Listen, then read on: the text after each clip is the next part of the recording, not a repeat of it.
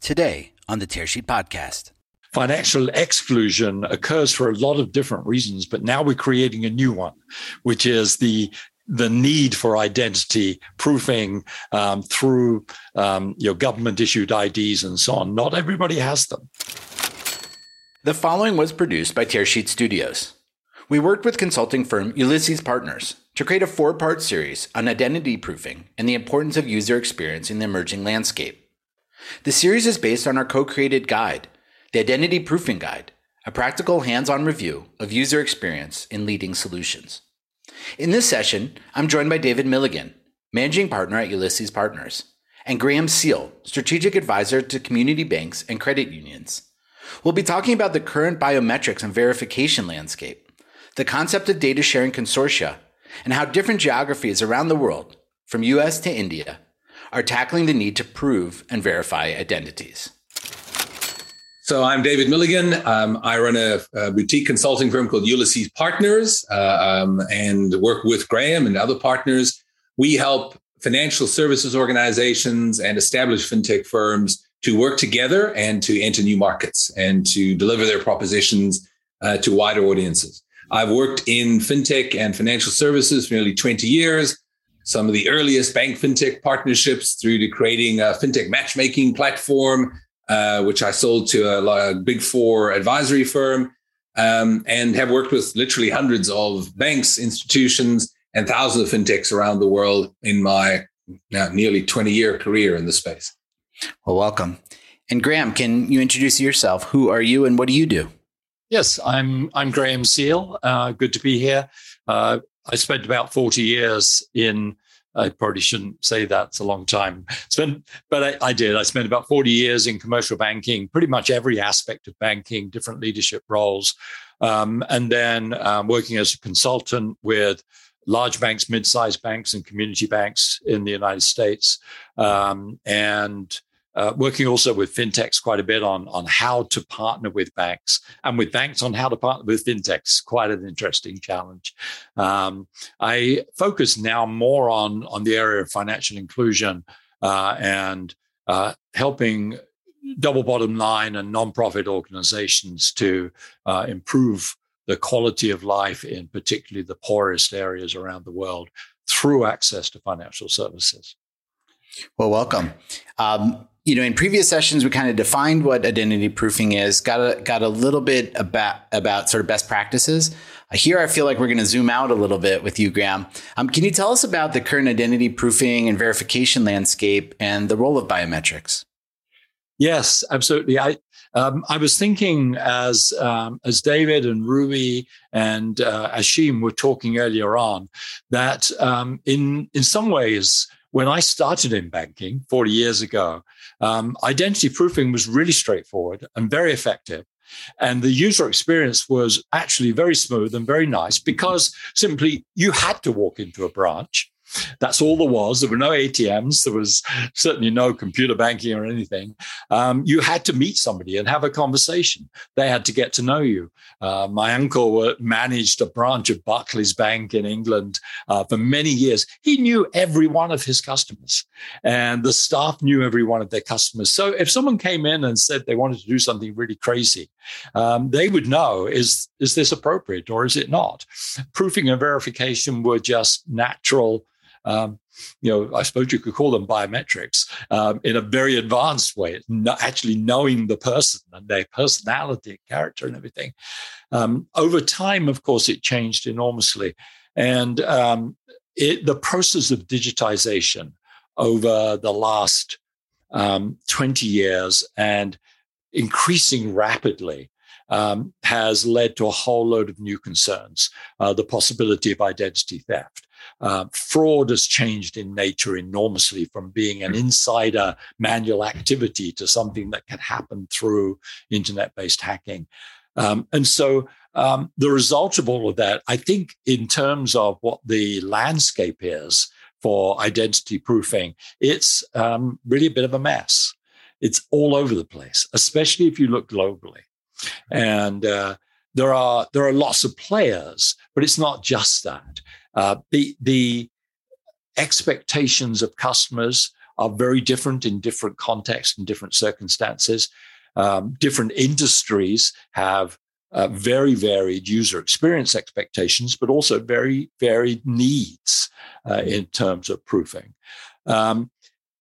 From country to country and from jurisdiction to jurisdiction, the changes are enormous. Regulatory differences, the availability of government identities. Some countries have gone a long way toward building a consistent, reliable identity system, but most countries don't have that. The United States doesn't have that. So we don't really see that anyway. And so you deal with what you've got. The possibility of biometrics as well has changed over time. I remember when banks first started playing with biometrics. I think it was a South African bank, actually, that first introduced fingerprints at the ATM. Well, we can tell how well that went because you don't see any ATMs with fingerprint readers around in most places.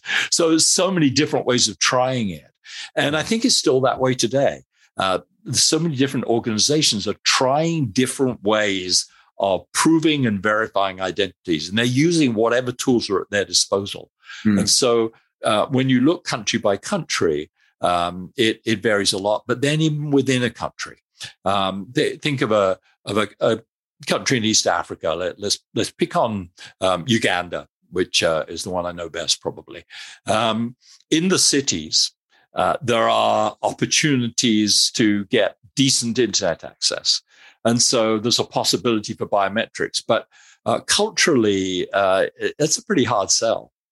If you get into rural areas where network's not very good and also where there's great poverty, you're not going to find smartphones. Taking selfies is actually possible on a flip phone, but you can't send it anywhere because you've got no data plan. And so there's so many different factors that lead into the marketplace being a mess. Any software company that wanted to be a global provider, and I haven't come across any who really have that aspiration, would really have their work cut out. I think, just building on that, and the fragmentation, right? So what we've seen is, as Graham pointed out, you have different countries and different regions and continents having, a whole range of different kind of identities, right? So in Europe, you have the more sort of centralized identities, national identity cards are sort of rolled out on the one end. And then on the other end of the spectrum, we look at, African countries or other developing countries like Mexico, where there's like 6 or 7 different, net government issued identity documents are possible. And Graham, you were talking about, again, somewhere in East Africa, like there's 15 different sort of government issued IDs. And while we might think, wow, that's unusual, then come back here to the United States where I am, and, state by state, they offer different driver's licenses. Some states have state IDs, some do not. And then, the only sort of common denominator across countries is a passport, but not everyone has a passport. So that's the one side. The official identity issuers are disparate around the world. And then on the other side, you've got a whole range of private sector companies, financial institutions first, but many others who need to prove the identity of their customers. As we talked in earlier sessions about the trust, about making sure that payments are done securely for a variety of very valid reasons.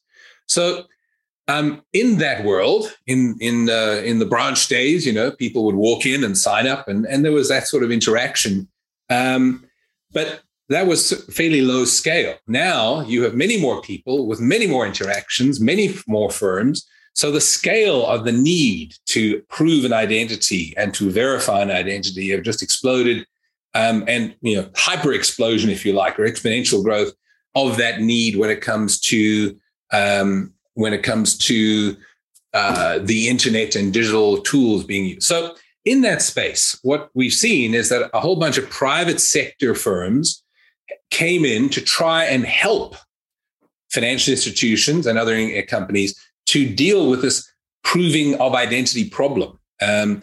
And so, what's interesting is you see like data aggregators, companies in old days, I'm not sure if they're still around, but Phoneage, would aggregate phone numbers. And then when people filled in a form for a bank, what's your phone number? And the bank would go check that against the centralized database maintained by this private sector player. And that even extended to emailage, checking an email address against a known email address. And so, those are private sector players trying to find other proxies to help prove identity in a confusing world. But now we're seeing more and more of these like public-private sector partnerships in a way. And a fascinating example that we came across in our research is Canada. So Ruby, who was on in a previous webinar, in his role as a banking executive, and I know he worked with various banks, TD Bank, I think was one of them, was looking at in Canada, they have a partnership again with the large banks there and with and the Canadian government, where you can actually use your bank login to access your tax records, and they're sharing that data between each other. Now, somebody may, how well does that work? Is that secure? The point is, what they're saying is the bank is saying the bank has done a know your customer collecting and proving an identity when somebody opened up that account. So that can be relied on as they then go on to open up other bank accounts with other banks. So they've done this partly to promote competition within banking, make it easier for people to switch accounts. And now they made it easier for people to access their government records. So this kind of public-private partnership is something that has, again, emerged in the fragmented landscape. And I think that we're going to see more and more of this as this need to prove identities grows. And that raises some interesting questions as to what is the best way of doing this in a world of these data sharing consortiums. Yes, I want to touch on that. I think what's really interesting is to hear sort of this exploration across geographies as well as across time. So can we get into the data sharing consortia? Can you walk us through what the concept is of a data sharing consortium and how they play a role in the current landscape? Cool. Happy to, but Graham, you had a thought on the... Well, I was just going to mention one provider that I've come across. I'm working with a banking startup that plans to become a Pan-African financial inclusion bank, digital bank, solely serving the bottom of the pyramid, where identity proofing is really difficult. And we're starting to work with an organization called Smile Identity. And I like that name because it's all about somehow capturing a photograph somehow and capturing documents, comparing with government databases. They currently connect to 15 or so different ID types in 5 countries. Their plan is to move to 100 odd ID types in 30 different countries. And they provide a single point of access then for a bank like ours that otherwise just has a virtually impossible integration challenge. And so that's a development I think we're going to see a lot more, especially in parts of the world that have a lot of inconsistency. I think that's a great point, but in fact, it links nicely to this idea of data sharing consortia, that is the correct term, the plural of consortium, but it's become sort of less known. I talked to you earlier about, providers looking at creating these sort of databases of phone numbers and email addresses and that sort of thing, right? What we're seeing is that, there's more and more private sector agreements in markets like the US where, organizations are, in an effort to reduce fraud and to make it easier and more secure, starting to sort of share data. And these across customer types that they have. Now, this has many positives in terms of, if you share select customer data, if it's possible to go check my phone number or for one bank to say, well, I know that you have successfully signed up with another bank, it can speed up the onboarding process. It improves that experience. And organizations, as we said earlier, are all about how do they lower that abandonment rate at the point of sign up. But in our thinking around this, one of our researchers, in fact, used this phrase, and I thought it was great. He says, my identity is not my phone number or my last address. My identity is the thing that, I am here and my government issued identity. And so, another phrase describing, the map is not the country.